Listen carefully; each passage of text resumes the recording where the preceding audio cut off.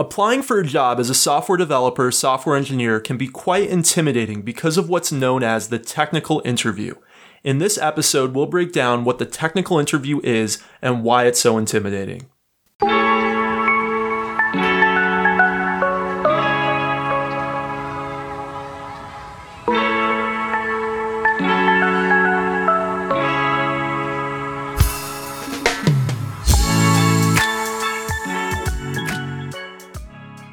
Welcome to Kopec Explains Software, the podcast where we make computing intelligible.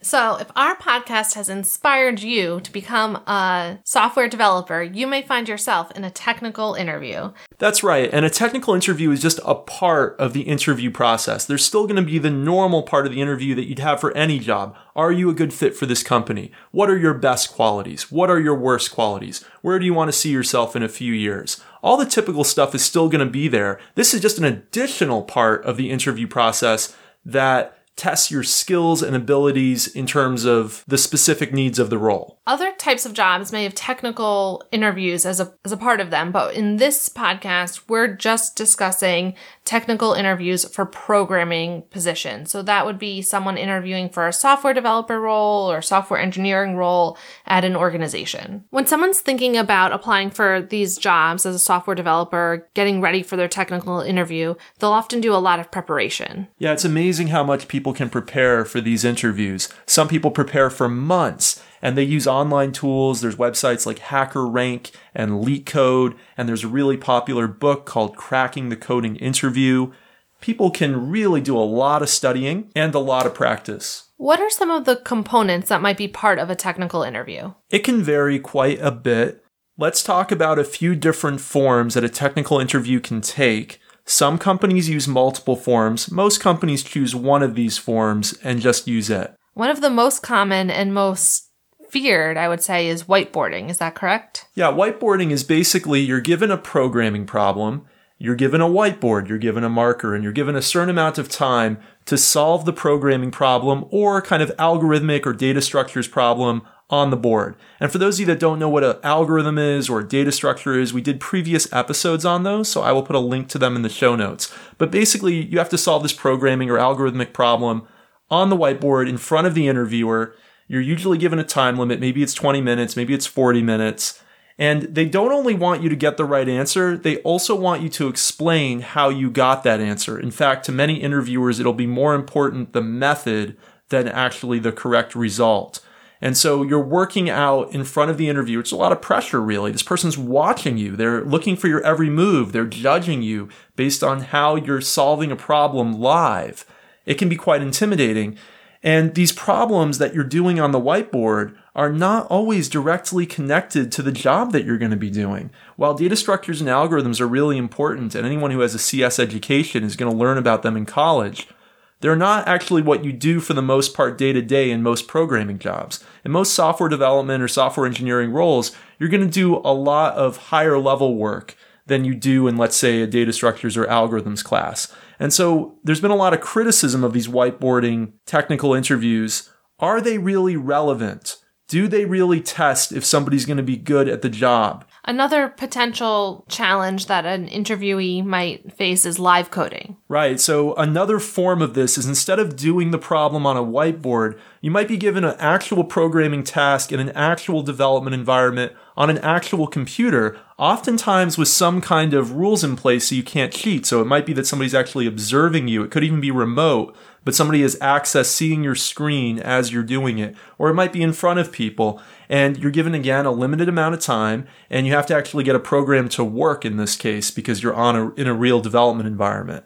So this is really like a lot of time pressure. If you work as a software developer, you're always going to have deadlines, but those deadlines will usually be days or weeks out. They're not going to be minutes away. And so it can be very intimidating, just like a whiteboarding interview, to have to code with somebody looking over your shoulder and in quite a compacted amount of time. Something a little bit different that could be part of a technical interview is just a portfolio. Right. So this is a little bit similar to an artist. If you're an artist or a graphic designer and you're applying for a new job, they're not just going to want to see your resume. They're also going to want to see your artwork. They're going to want to see previous pieces that you've created to see what your style is like, to see what your capabilities are. The same is true for a lot of programming jobs. Software companies want to not just see what your education is and what your previous roles are, they also want to see what software have you created. So it's not uncommon today for job postings to ask for your GitHub profile so they can see the open source work that you've done. We covered GitHub in a previous episode. That's right, and I'll put it in the show notes. But basically, it's a place to host some of your software so that people can see the software that you've created. A lot of people create personal websites that contain links or downloads to a lot of their prior software projects, and they call that their portfolio. So yeah, having a portfolio is actually a part of applying to a lot of technical roles, just like it is for an artist applying to a design role. Well, this one sounds kind of fun, but I doubt it's actually fun in a technical interview, but a brain teaser. Yeah, this is a little bit similar to what happens in a lot of consulting interviews. I remember I was applying for a consulting role right out of college, and I got a question, how many barbershops are there in America? And it didn't really matter if I got the right answer. It was how did I reason about the problem? How did I try to come up with a number by using some kind of estimation skills? So brain teasers like that actually happen in quite a few technical interviews for software development jobs as well. One that's a really famous one that I know some of my students have had is about eggs and a building. I think it's called the 2-egg problem. And you want to know how many floors up the building can you go until dropping one of the eggs will cause it to break. Let's say the building is 100 floors tall. If you drop an egg on the 10th floor, will it break? If you drop an egg on the 50th floor, will it break? How many different checks do you need to do if you have just 2 eggs to find out the maximum floor? And we want to minimize the number of checks. Anyway, you can look that one up and find out the answer. It's actually pretty interesting, but you have to use some kind of problem-solving skills, a little bit of math skills, and maybe a little bit of algorithmic thinking to come up with a solution to that problem. So these kind of brain teasers are actually not unusual in programming interviews. But again, like with the whiteboarding, how relevant are they to the actual job? Software development jobs are all about problem solving. So from that standpoint, they're very relevant. But is it the specific kind of problem solving?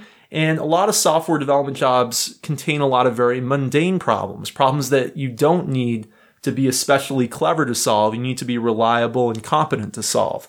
So again, people ask, how relevant are these brain teasers to the actual jobs? Are they just kind of a way of filtering out people that shouldn't really be filtered out? Then there might be a take-home project that someone applying for the position might have to do. Right. And personally, I think this is much preferable to a whiteboarding interview or to a brain teaser interview. The idea here is they give you a software development task to do on your own time, so it's not as much time pressure. There still might be a time limit. It might be, hey, you have 6 hours to complete this, or you have 3 days to hand this back in. There are pros and cons to this. Yes, it gets rid of some of that time pressure, and yes, it's a longer task, so it might be much more relevant to the type of software development work that the person will be doing at the company. But the downside is it's actually a lot of work. It's a lot of your time. Imagine you're applying to several different jobs and all of them are giving you this kind of homework, and you're applying while you have family responsibilities or you have another job that you still have while you're applying for these. It's actually just a huge amount of your time that can be sunk into doing these take-home projects. Is that really fair? Some companies that I would say are very responsible about this process actually pay people for doing the take-home projects. So imagine that you're actually applying for a job and you're getting paid for part of the interview. That does happen, and that might be kind of a fair way around this issue of how much time they take up. But there's also another issue for companies, which is what if people got help on the take-home programming project? That can't happen on the whiteboarding interview. In the whiteboarding interview, you're there and you're under pressure and someone's watching you the whole time. There's no way for you to get help. On these take-home projects, technically, yeah, you could maybe look something up that you shouldn't have looked up, or maybe a friend actually did it for you. So there are issues with take-homes as well. One of the other issues around technical interviews is the accessibility. Could someone with a learning difference or a disability do well in these interviews? Right. Let's take a really simple issue that somebody may have. Maybe somebody has an anxiety problem. Maybe when put under very specific conditions, they're prone to having an anxiety attack or just not performing their best because of their anxiety problems. That could obviously lead to you doing very poorly in a whiteboarding interview.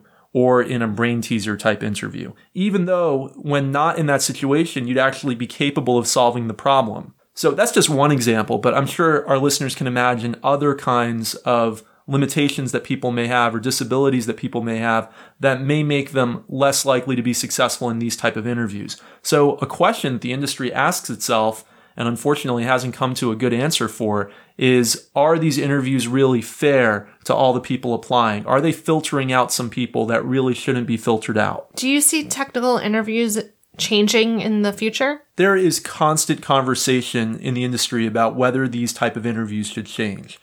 A lot of people dread them. I mean, I personally dread them. I teach a class on data structures and algorithms. I've written a book that is about algorithms. And even though these interviews, these technical interviews, largely focus on algorithmic thinking, I would still have to do a huge amount of preparation for any of these interviews. I would have to do months of study. I actually run at the school where I teach a group where students and I get together once a week and we practice some of these technical interview questions and problems. I would have to do that just like the students do, even though I have years of experience as a software developer and quite a bit of experience now in the world of algorithmic thinking. So I guess what that tells you is that even for somebody well-versed in the subject matter, maybe these interviews are testing more how well you prepared rather than how well you would actually do at the job. But unfortunately, as we talked about with the alternatives like the take-home, there really doesn't seem to be something that just checks all the boxes and has no issues. We need to test skills. Programming is about competency. It's about being able to actually write the program. It's not just about soft skills. And so how do you test hard skills? Nobody has a good answer to this question. I think the closest that we have is the portfolio. Looking at the previous work that somebody has done, if somebody really has a strong record of accomplishment, that's a pretty good indicator that I think should go a lot further than any kind of performance in a technical interview.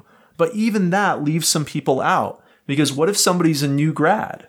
What if somebody worked at a company that was secretive and they weren't able to show in a portfolio all the great work that they've done? What if somebody has done great work at their job, but they have a family and they're busy outside of work and they don't have the time to be building up a big portfolio? How are you excluding them through that type of process? So every one of these angles, the portfolio, the take-home project, the whiteboarding interview, they all have problems. None of them are perfect. And I think that's why the industry hasn't gotten to the next level and found really a better alternative. I think what I've seen some companies do is they're kind of doing a combination of all of them, not necessarily weighing too heavy any of them. But at the same time, then now you're also putting people through even more time, even more different kinds of hurdles, even if each of them doesn't weigh a tremendous amount. What advice would you give to someone who is going in for their first technical interview? The best advice is to practice. The best advice is to go get that book, Cracking the Coding Interview. It is to go on HackerRank or LeetCode and do practice problems. I've seen that for myself when I've practiced in the past and I've had to do these kind of interviews, but also for students. The students who do the most practice, they do the best in these interviews.